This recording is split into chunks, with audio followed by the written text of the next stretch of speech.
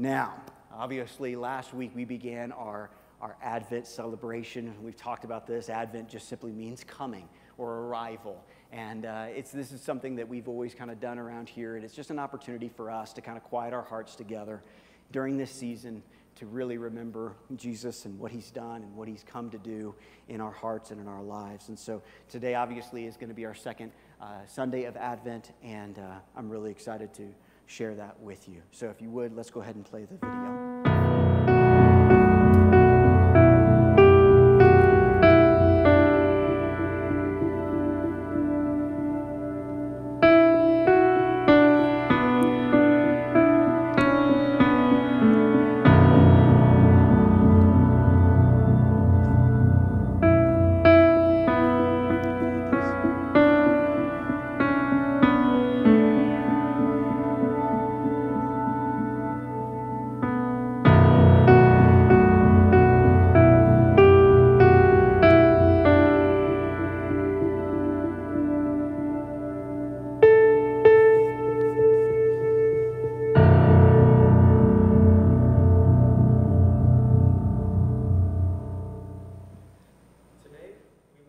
Light the candle of hope.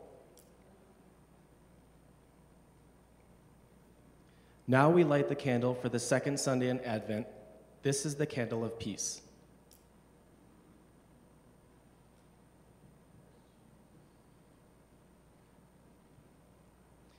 As we prepare for the coming of Jesus, we remember that Jesus is our hope and our peace. It says in Isaiah chapter 9, verses 6 through 7, "For to us a child is born, to us a son is given, and the government will be on his shoulders. And he will be called Wonderful Counselor, Mighty God, Everlasting Father, Prince of Peace. Of the greatness of his government and peace there will be no end." And from John chapter 14, verse 27, "Peace I leave with you, my peace I give to you. I do not give to you as the world gives. Do not let your hearts be troubled, and do not let them be afraid."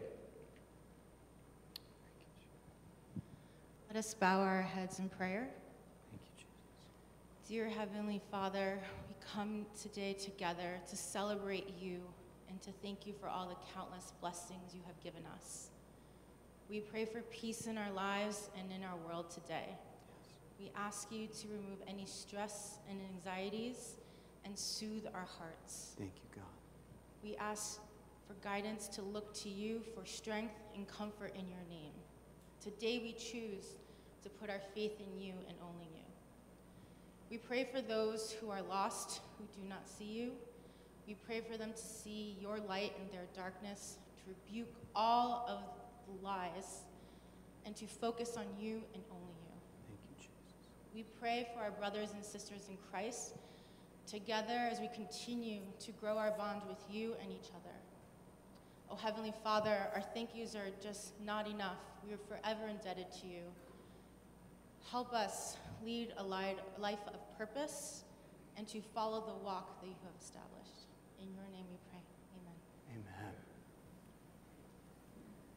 Great job. Awesome.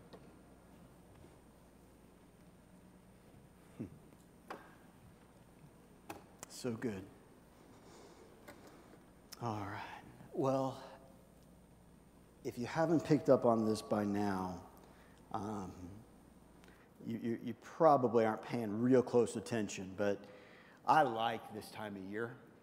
And, I've talked to pastors before, and they're like, one of the hardest things is like, it's Christmas time, I got to do a Christmas message or a Christmas series or whatever. I'm like, yeah, that is not an issue for me. Like, I look forward to this time. I look forward to the season. I look forward to celebrating. I look forward to sharing the Christmas series that God has placed on my heart, and this year's no exception. As you might imagine, if you know me again, it's maybe a little different, but at the same time, I know it's going to be hopefully something that God is going to use to really minister to all of us. And the title for the series, for the Christmas series this year, is called The Exchange. The Exchange. And just so you know, I said this before, but John Gardner does all of our graphics. He actually does more than that. And he's here this morning. And so I know he's going to be mad at me, but I just don't care anymore. John, you do just such an amazing job. And I know you do not do it for praise of man, but at the same time, you're going to get the praise of this man. I thank you so much for all of your hard work, all that you do for our church. We miss you. They're in Colorado Springs, and we still love them anyway. But they came up to visit this morning, and it is so glad to see both you and Nicole. But he does all of these things and just does an absolutely amazing job. And so, John, thank you so much for all that you do. Thank you. Love them. So thank you so much. So the title for the message is The Exchange. Now, I know this is a little different now than it used to be, but I think there's enough of us of a certain age group in the auditorium this morning that will remember a little bit about this. But, I remember as a kid, and even especially more as a teenager, you started to kind of at Christmas time, it was always fun to give gifts, but let's be honest, it was also kind of fun to get them. And so you were all excited about maybe the gifts that you were going to get and all those sort of things. But maybe there was somebody in your family who maybe, and again, this is more maybe teenager age, that didn't quite maybe understand what was actually what a teenager might really want for Christmas. You know what I mean? Like they didn't always understand these things. And so they would go out and they would find, this gift. And you always are kind of like, oh dear. What did Aunt so-and-so get me this year? Or what did Grandma or Grandpa get me this year? And you open it up, and man, you'd be so excited, and you open it up, and there before you was the ugliest Christmas sweater you have ever seen in your life. Okay? No, amen. No, it cracks me up because I remember when just maybe, 10 years ago or something, it was like, oh, we're going to have an ugly Christmas sweater party. That was a new idea. I've been getting ugly Christmas sweaters for years. But I do remember when this began. You remember when this began to happen? When you would go to Target or you'd go to the store and they would ask some magical questions that you need to still heed today. Would you like a gift receipt? Okay, let me help you with this. The answer is yes, always yes, 1,000 times yes. Because I remember at times I would open something and it wouldn't be quite right. Or even, here's the thing, this would happen as well, like I would maybe ask for a particular thing and maybe you'd get it and it wouldn't fit quite right, or it was the wrong size or something like that. But they'd say, you know what, don't worry, there's a gift receipt. And so what would typically happen is maybe the day after Christmas, maybe a couple days after Christmas, you would then go to the store. Remember this? Okay, some of you remember this very vividly.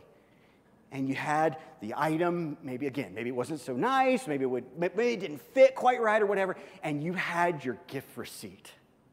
And you would go and you would go up to the individual and you'd maybe pick something else out and you would do the exchange.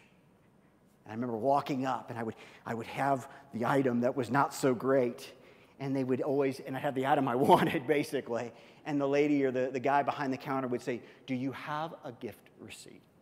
And I say, yeah, I do. And they'd take it, and the exchange would take place. Christmas is a special time, and I would say after Christmas is a time of the exchange.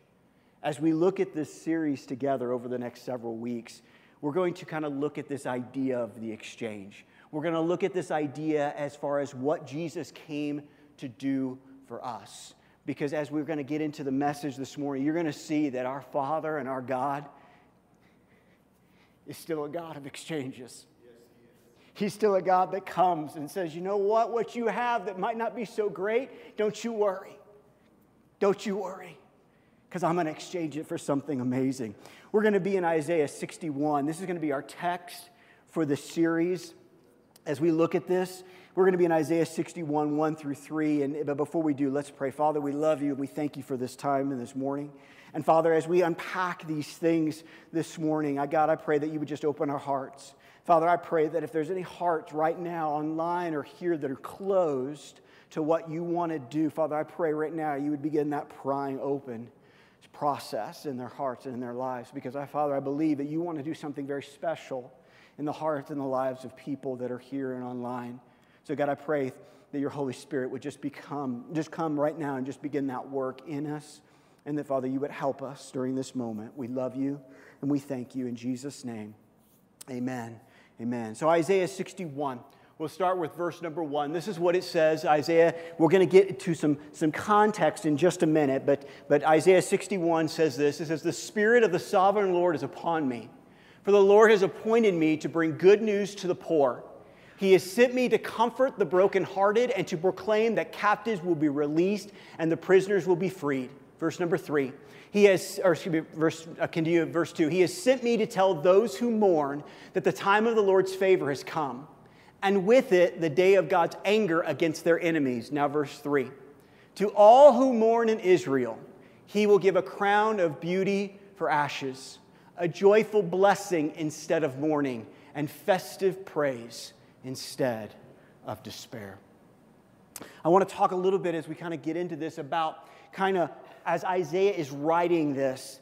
It's kind of an interesting passage of Scripture. It's a passage of Scripture that Luke records that Jesus stands up as he begins his earthly ministry, and he quotes Isaiah 61. He does that in Luke 4. He kind of comes up, and basically what he's saying is he's sharing these words, and he kind of brings these forth, and he basically says, hey, what you have just heard, or what the prophecy has just been fulfilled before you. It basically means I am the man that Isaiah was talking about thousands of years ago. I am the one that will come, that will do all of these things, and not just to Israel, but instead to the entire world that will accept it. But I don't know if you saw this, but there was such an exchange that began to take place here. Jesus is saying, listen, I'm going to do some things. I'm going to change some things. I'm going to bring some things. There's some insteads that I'm going to bring about. And here's the thing, when we look at the original context of when Isaiah 61 was written, it was really not just written to the world as a whole, but originally it was written to the captives of Israel in Babylon. They had been there about not quite 70 years at this point. And basically they have been there for that time. Basically Israel has sinned, and God had told them from the very beginning, listen, if you will follow my commands and you will do as I say and you will love me and all these things, you will stay in this land forever. But God says, listen, if you don't, judgment will come. And about 70 years before this, judgment does come in the form of the Babylonians. And they come and they take these individuals captive and they just destroy everything. Jerusalem is laid waste. And so here these people are, and they've been crying out in captivity for God to hear them. They have been crying out that God, you would come and that you would rescue them. And they would turn, they've kind of, in this point, they turn back to God. And they're saying, God, how long will it be? But really, they're in a place of hopelessness. They're in a place of longing to go home. But the problem is their home is completely destroyed. And they've heard about it.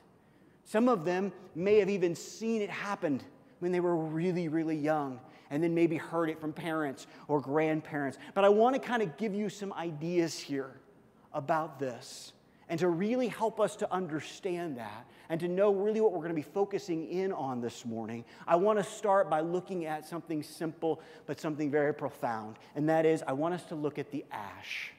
In Isaiah 61, God tells us that I will take the ashes, and I will instead give you a beautiful crown. But I want to understand what this ash really was, both to us today, but also way back to his hearers all the way in Isaiah 61. So to understand that, we need to look at what these individuals were facing.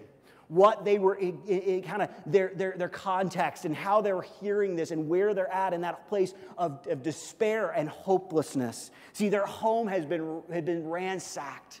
It had been destroyed. We see kind of what happens in a very nice little capsule in 2 Chronicles 36. We're going to read this together. 2 Chronicles 36, starting with verse 17. So this is what it says. So the Lord brought the king of Babylon against them.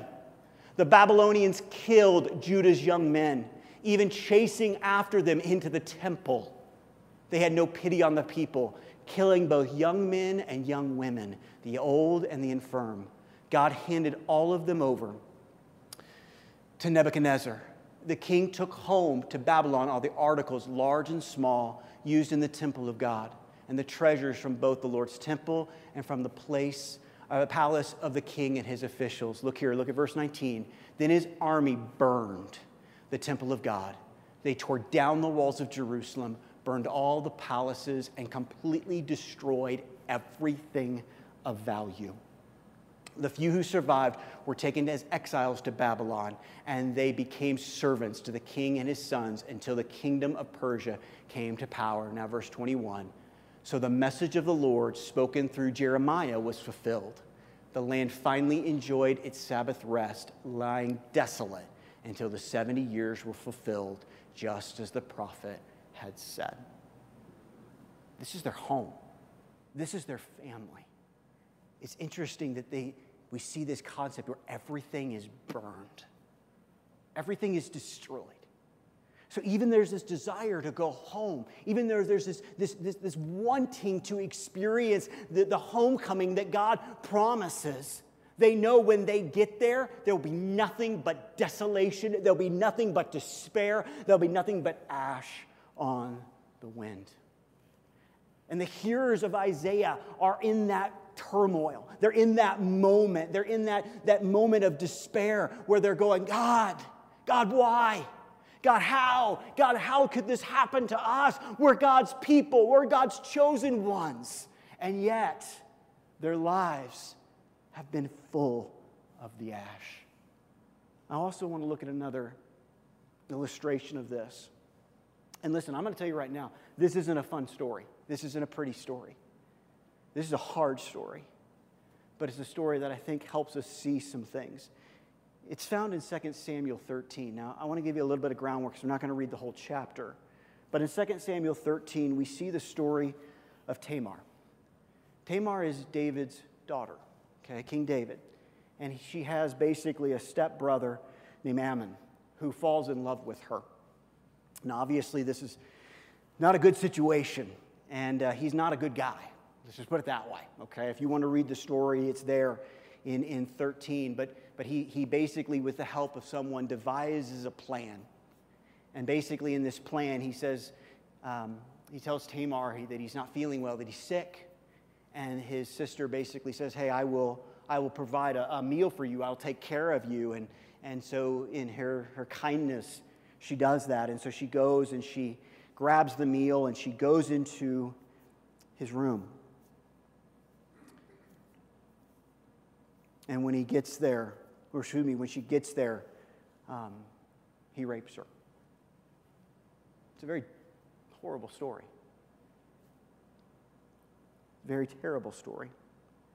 And after this happens, the love that he had for her, Scripture says that it literally turns into a hate. But look what it says. 2 Samuel 13, starting with verse number 14. It says, 11. It says, but as she was feeding him, he grabbed her and demanded, come to bed with me, my darling sister. No, my brother, she cried, don't be foolish. Don't do this to me. Such wicked things aren't done in Israel. Where could I go in my shame? And you would be called one of the greatest fools in Israel. Please just speak to the king about it and he'll let you marry me. But Ammon wouldn't listen to her. And since he was stronger than she was, he raped her. Then suddenly Ammon's love turned to hate, and he hated her more, even more than he had loved her. Get out of here, he snarled at her. No, no, Tamar cried. Sending me away now is worse than what you've already done. But Ammon wouldn't listen to her. He shouted for his servant and demanded, throw this woman out and lock the door behind her. So the servant put her out and locked the door behind her. Now, I want you to really focus. If you underline stuff or hear this is a big one, okay? Listen to what she was doing after this happened. She was wearing a long, beautiful robe, as was custom in those days for the king's virgin daughters. Now look at 19. But now, Tamar tore her robes and put ashes on her head, and then, with her face in her hands, she went away crying. Here's the deal. It's in your notes. You need to get this. In Scripture, ashes are a symbol of destruction despair, devastation, and death. The ash is basically a symbol of something that has died or something that is dying on the inside. It's very interesting that as we see this concept, we see as we look at the ash, we see in one sense in the people of Israel, they're experiencing these things and the ash and the devastation and the destruction of their home and what they knew, everything that they were accustomed to. They were taken to a foreign land and to be servants of a foreign king. They couldn't really worship their God the way they wanted to. The temple was destroyed. The walls of the city were destroyed. Everything was destroyed. People were dead and in despair. And in Tamar's situation, when she is raped and this situation happens, she takes off, she rips away what she normally would be wearing as a daughter of the king, and instead she puts on ash. We see it all throughout Scripture where things happen to people and they have this idea, and we hear about it a lot, of basically sackcloth and ash. It's a symbol. It's a way people could see that they were hurting, that they were in mourning, that they were being destroyed, and some of them from the inside out.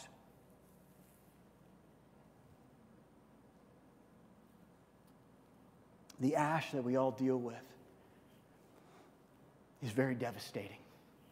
And I'll be honest, some of us, we wear that ash on the outside, and some of us, we wear that ash on the inside.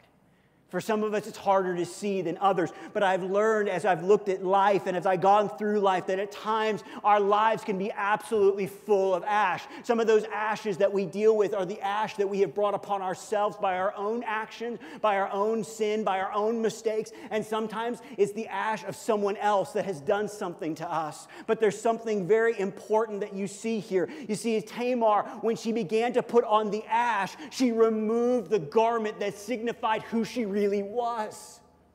She began to tear away the garment that says, no, I'm the king's daughter. No, I am holy. No, I am righteous. No, I've done the right things. And instead tore that away and put on the ash of her shame and her guilt. Even though it was nothing that she had done wrong. It was done to her. And for some of us, we have had things done to us. Some of us, we have done things to ourselves. And instead of wearing the robes that we should be wearing as God's sons and as God's daughters, because of our shame and our guilt and our sin, we have instead ripped them away, and we have instead become a people that wear ash and sackcloth. But here's the deal. There's an exchange. There's an exchange that Jesus came to make. An exchange that Jesus desperately wants to make. An exchange that Jesus came 2,000 years ago to exchange. Look at it again with me in Isaiah 61, the first part of verse 3. This is what it says. To all who mourn in Israel, he will give a crown of beauty for ashes. A joyful blessing instead of mourning. Festive praise instead of despair. That word beauty, it's seen in other places of the Old Testament. And I want to kind of give you this idea. I want you to have this picture because a lot of times we hear the word crown and quite typically what do? We think of, like a crown, a golden crown. That's not what this word translates from, okay? It's really this idea, and it's a little foreign to us because we don't necessarily do this very often, but it's more the idea of like a headdress or something like that. And what most historians believe is when that word was translated both earlier in Isaiah and also in Exodus, that there was more of a floral type arrangement. It was alive. It was growing. It was green. It was beautiful. And what God wants to do is he wants to take things that are dead and things that are burnt and things that are destroyed. And he said he wants to give you something that's alive and something that's great and something that's living and something that's beautiful. He wants to do that exchange in you and in me. And there's a beautiful story of Jesus actually doing this in the Gospels. It's a story that many of us have heard before, but it's such a beautiful story, and it's found in John 4. It's the story of the woman at the well. And if you don't know the story, let me kind of give you a little bit of background of it. Jesus is traveling at this point in time, and he goes through a place called Samaria. Now, Samaria and the Samaritans don't get along with the Jewish people at all. They are not friendly. They don't like each other. In fact, it's strange that Jesus and the disciples are even going through this region.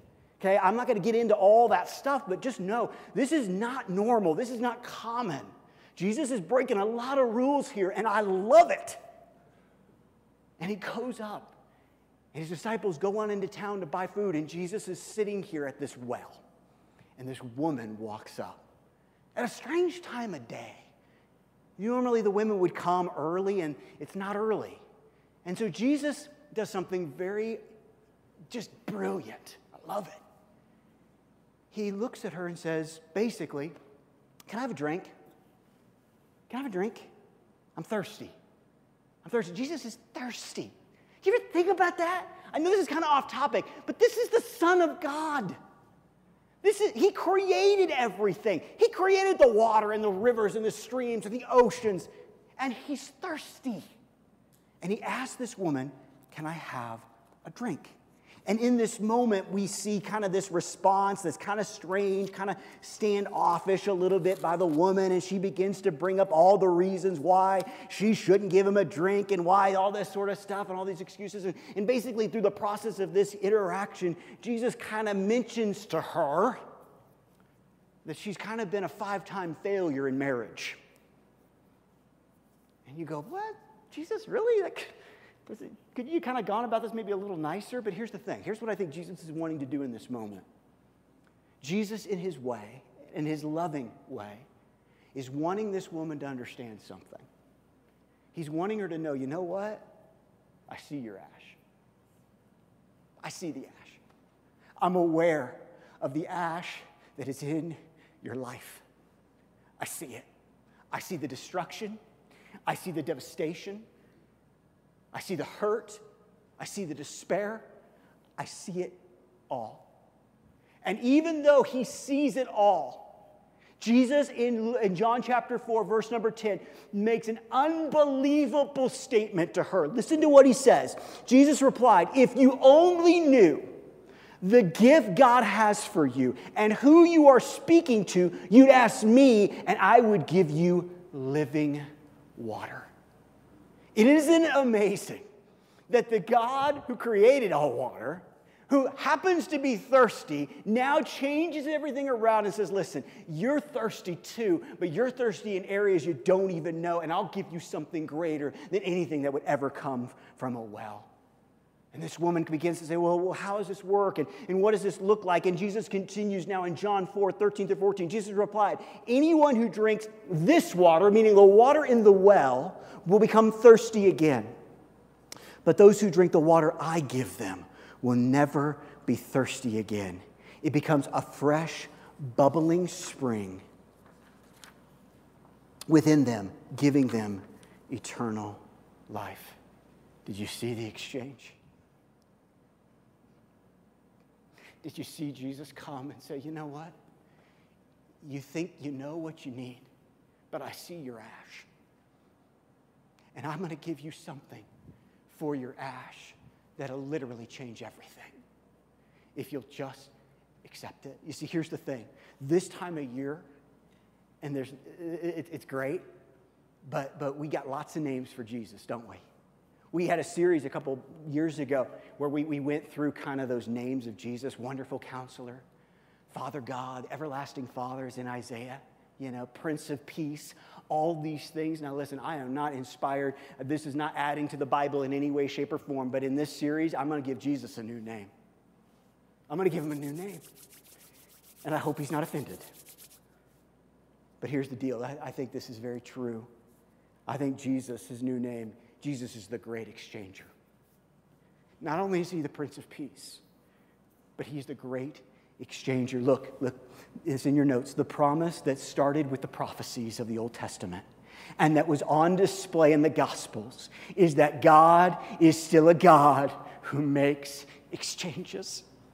God is still a God who takes the ash in our life and says, you know what? I'm going to take that ash and I'm going to give you a beautiful crown. I'm going to give you something better. You know what, woman at the well, I know you've been a failure here. I know you've been hurting. The reason that she's there at that time is because she doesn't want to be confronted by the other women in the village. She's hurting. She's alone. She's in pain. And Jesus says, listen, even in that state, if you'll come to me and you'll take this living water, you'll never thirst again. I'll take the ash, I'll take the pain, I'll take the hurt, I'll take it all away, and I'll give you life and life to the fullest if you'll just accept the exchange.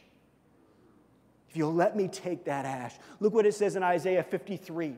Isaiah 53 says, my servant grew up in the Lord's presence like a tender green shoot, like a root in dry ground. There was nothing beautiful or majestic about his appearance, nothing to attract us to him. This him is Jesus. He was despised and rejected, a man of sorrows, acquainted with deepest grief. We turned our backs on him and looked the other way. He was despised and we did not care. But look, yet it was our weakness he carried. It was our sorrow that weighed him down. And we thought his troubles were a punishment from God, a punishment for his own sins. But he was pierced for our rebellion, crushed for our sins. He was beaten so we could be whole. He was whipped so we could be healed. All of us, like sheep, have strayed away. We have left God's path to follow our own. Yet the Lord laid on him the sins of us all. Do you see the exchange? Do you see what Jesus did for you and for me? It wasn't his sin that crushed him. It was mine. It wasn't my brokenness that he needed to fix. Or it was his brokenness he needed to fix. It was mine. And he came to do it. Look at 2 Corinthians 5:21. We'll hit this later on in the series. God made him who had no sin to be sin for us, so that in him we might become the righteousness of God.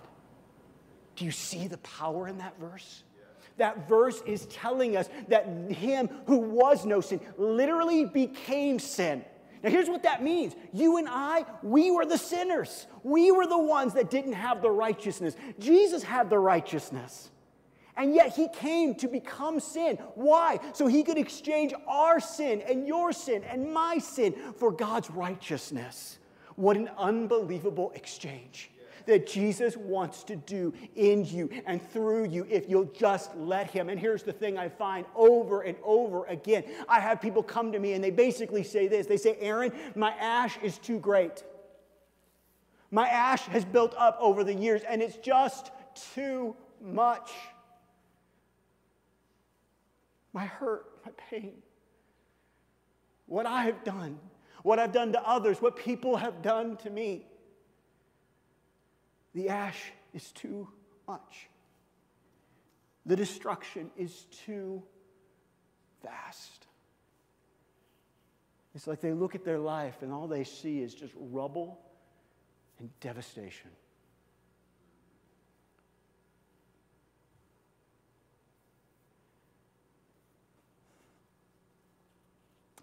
This morning we started off with kind of a funny look back. The gifts and the exchange that hopefully can take place. But you need to hear something this morning. No matter how little ash or how great the ash pile is in your life, the good news of the gospel is that there is a gift receipt that is signed with the blood of Jesus. There is nothing too great. There is nothing too big. There is no ash pile and rubble and destruction that is so great that our Jesus won't exchange it. You know, there are times in our lives where we just go, you know what? And going back to the beginning, that ugly sweater is just too ugly. Or we have this situation where we feel like, oh, I don't have a gift receipt. I'm stuck with this. I'm stuck with this situation in my life. There's nothing that can be done. I don't know about you, but there are places, and I don't know, I don't want to talk about them necessarily, but there are places that they have a very, very generous return policy. And there are other stores where it's like, man, you got to have the original receipt, you have to have a birth certificate, you have to have a passport, you got to have it all, or they're not giving you nothing. And there's others, it's like you walk in and it's like, hey, listen, somebody bought this for me like 3 or 4 years ago. It's been in the closet that long, and basically a mouse ate through the sleeve. Can I get my money back? And they're like, yeah, absolutely, here you go. Because of Jesus' blood, because of his death, because of his resurrection, he has a very, hear me here, it's a weird way to put it, he's got a very, very, very, very, very, very generous return policy. Yes, he does. He'll take you anyway, anytime, in any condition. He wants you that bad. He came for you. But listen, I want you to hear this. I want you to know there's some things, and listen, I stopped at 14. I could have still been writing in my office. But I want you to hear this, and I believe that these 14 are special for today, for people that are here and that are online. But you need to hear this. Listen, look what Jesus exchanges.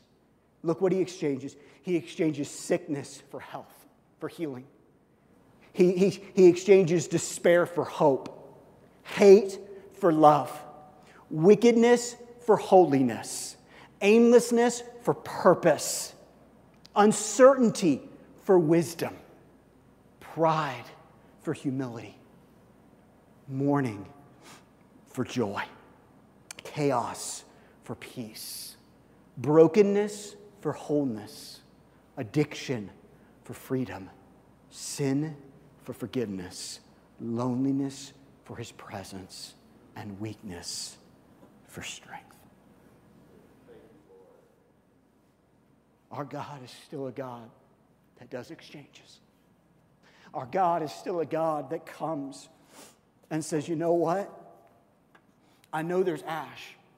I know there are things in your heart and in your life that are just weighing you down. You've taken off, hear me here, you've taken off the robes that are rightfully yours to wear as my son or my daughter. And you've torn them away. And you've instead put ash on your head. And this morning, you need to hear this. You need to understand this. You're not here by accident. You're not online by accident. You need to understand that God says the time of your ash, the time of your sackcloth needs to come to an end. You were made, you were created, you are mine, I love you. And once again, you need to put back on the robes that are rightfully yours because of you have accepted me as your Lord and Savior and because of what Jesus has done for you. The church as a whole has walked around in sackcloth and ashes for far too long. Amen. We have looked at our world, we have looked at our Jerusalems, and we've seen nothing but ash and despair and brokenness and broken down walls. We've looked at our families and our marriages and our relationships, and we've seen nothing but destruction and despair and ash.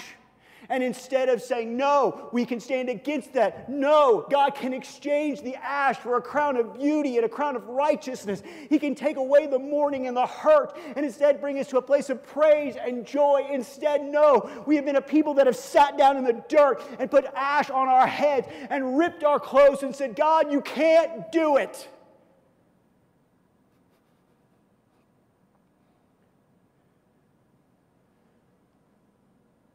But a baby was born 2,000 years ago in a filthy barn to say, you're wrong. I can take your ash and I can give you beauty for your ashes. I can take your hurt and I can bring you joy. But here's the deal. Here's the deal. You need to get this and hear this. Ash is dangerous. Okay, I don't know if you've ever gone camping. We have a fire pit, which is great, we'll build us a fire. And you know what I've learned? Like, if you handle that ash, you can get burnt, and you can get burnt bad, and you can get burnt quick. You know what I found in my life, and honestly the lives of others that I've talked to over the years? We get in a lot of trouble when we try to deal with our own ash. We get burnt real fast.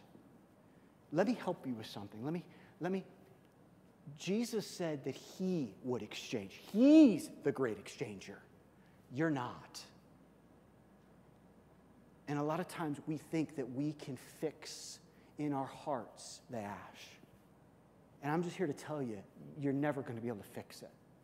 You were never created to fix it. Listen, I've said this so many times. This is not a defect in you. This is how God created you and me. Why? Because we need him.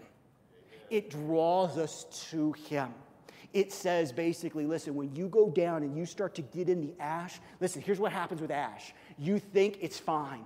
Oh, it's okay. You look at it, nothing's glowing, everything's fine, everything's good. And then you go down in there and you start to get some of it and guess what's underneath? Some really, really hot stuff.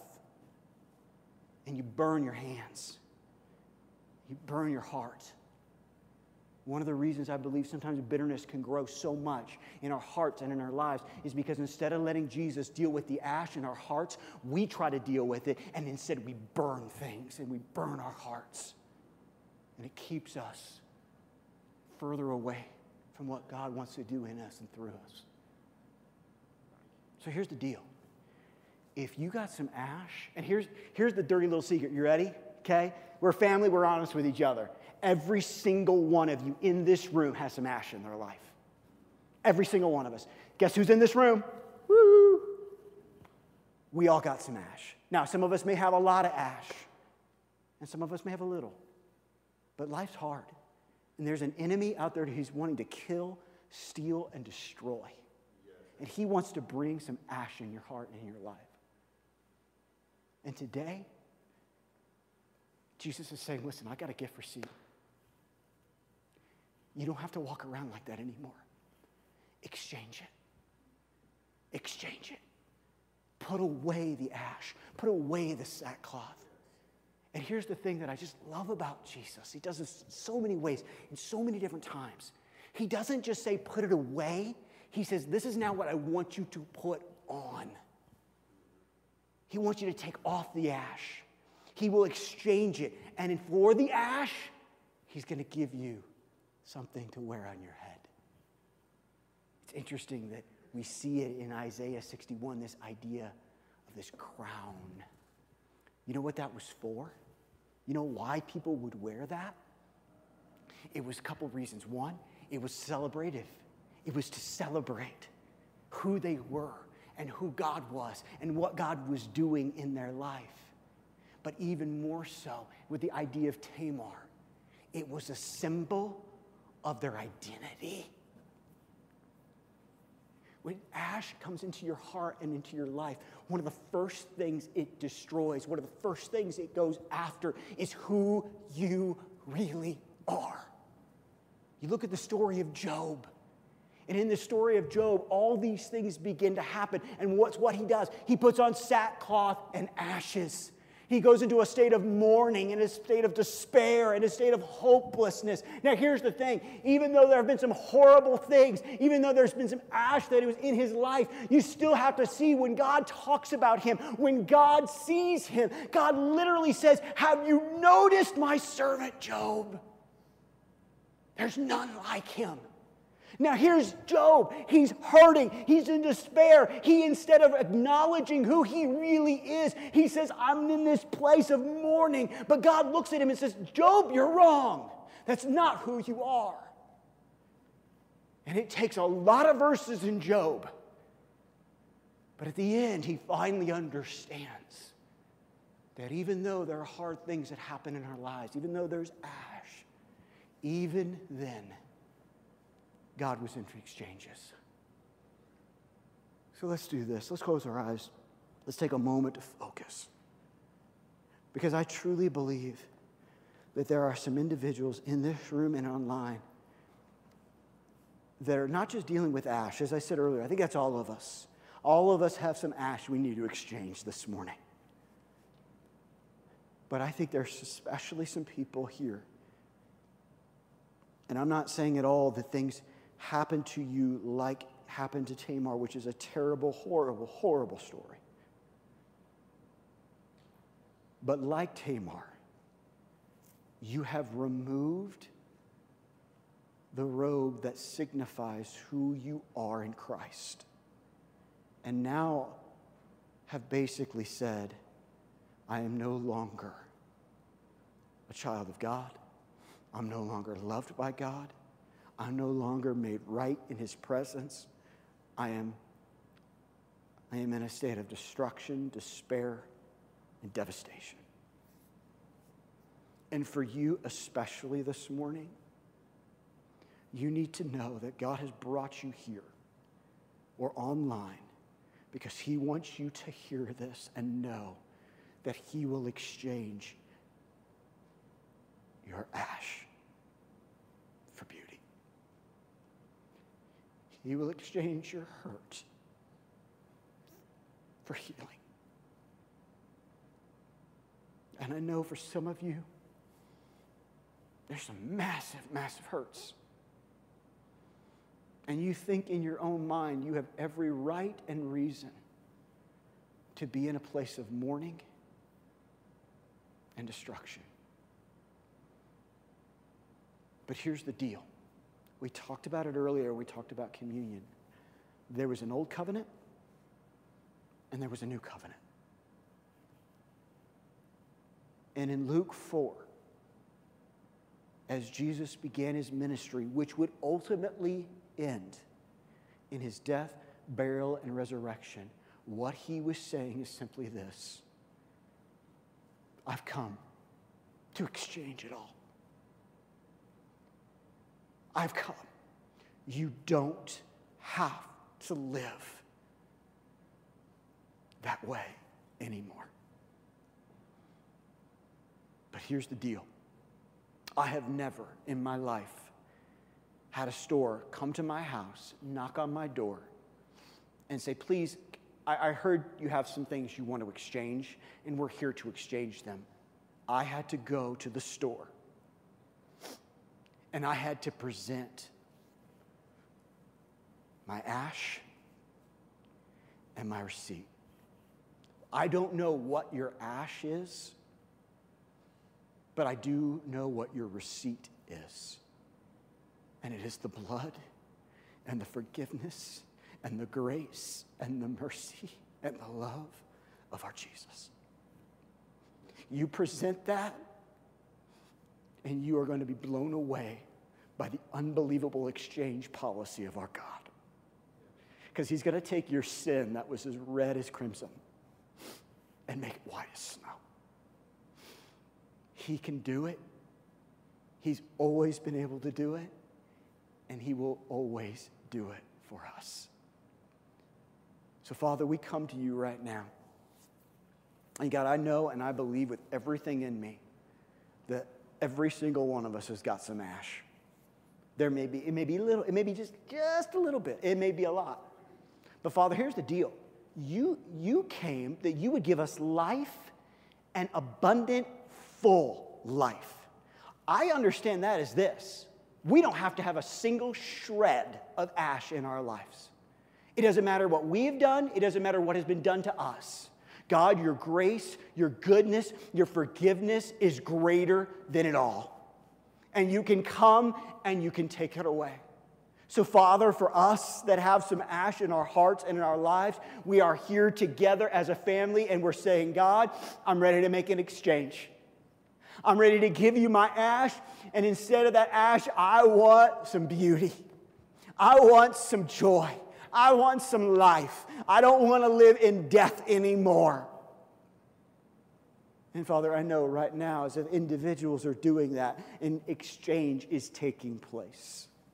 And we thank You for it. We thank You for it. And God, we thank You that no matter how much ash can come in our hearts and in our lives, we know that we can always go back to You and exchange it over and over again. But Father, I especially want to pray for those that not only have some ash in their hearts and in their lives, but they've taken off the robe of who they really are. It could be things they've done. It could be things that have been done to them. But like Tamar, they have taken off the robe, the beautiful robe that said, this is the daughter of the king. This is the son of the king. And instead have put ash on their heads and sackcloth on their bodies. And Father, for them, Father, I pray especially this morning that they would know they were not created to wear sackcloth and ash. That Jesus, you have come to make an exchange. They don't have to wait till Christmas. They don't have to wait till the day after Christmas to make their exchanges. God, right now, in this moment, they can take off which was never meant to be on their body and instead put on the righteousness of you. Because what you have done. And Father, for those that are there, those that are hurting, those that have so much ash, exchange it all in this moment and give them beauty, a crown of beauty for their ashes. Jesus, thank you that you are the great exchanger. Thank you that you are so good and that you love to come and take the ugly, destructive, despair-bringing things in our lives and instead give us beauty. We love you. We thank you. In Jesus' name, amen.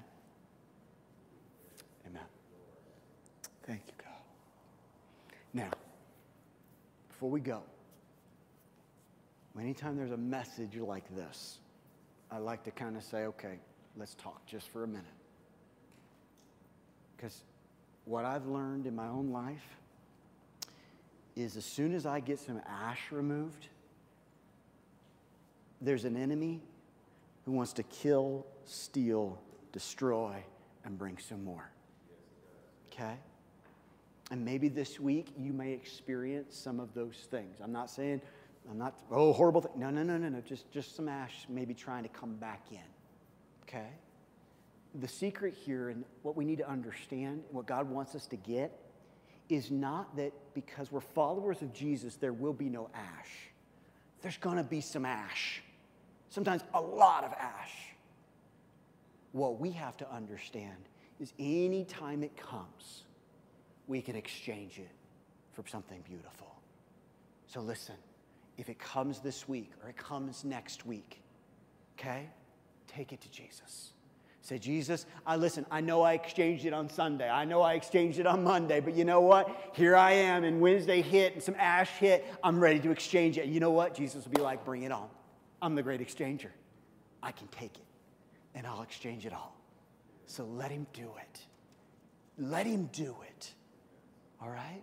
Father, we love you, and we thank you. You're so good, and we thank you so much for this time and this morning together. We love you. Thank you for coming and being the God that comes, that exchanges our death for life, our sin for forgiveness. You're so good, and we love you so much. In Jesus' name, amen, amen, amen. Listen, there's a lot going on. Sign-up sheets out there. We're going to have lunch at Jason's Deli. I hope you're able to join us. Make sure you're aware of all that's going on. I love you. Have a great week, and Merry Christmas.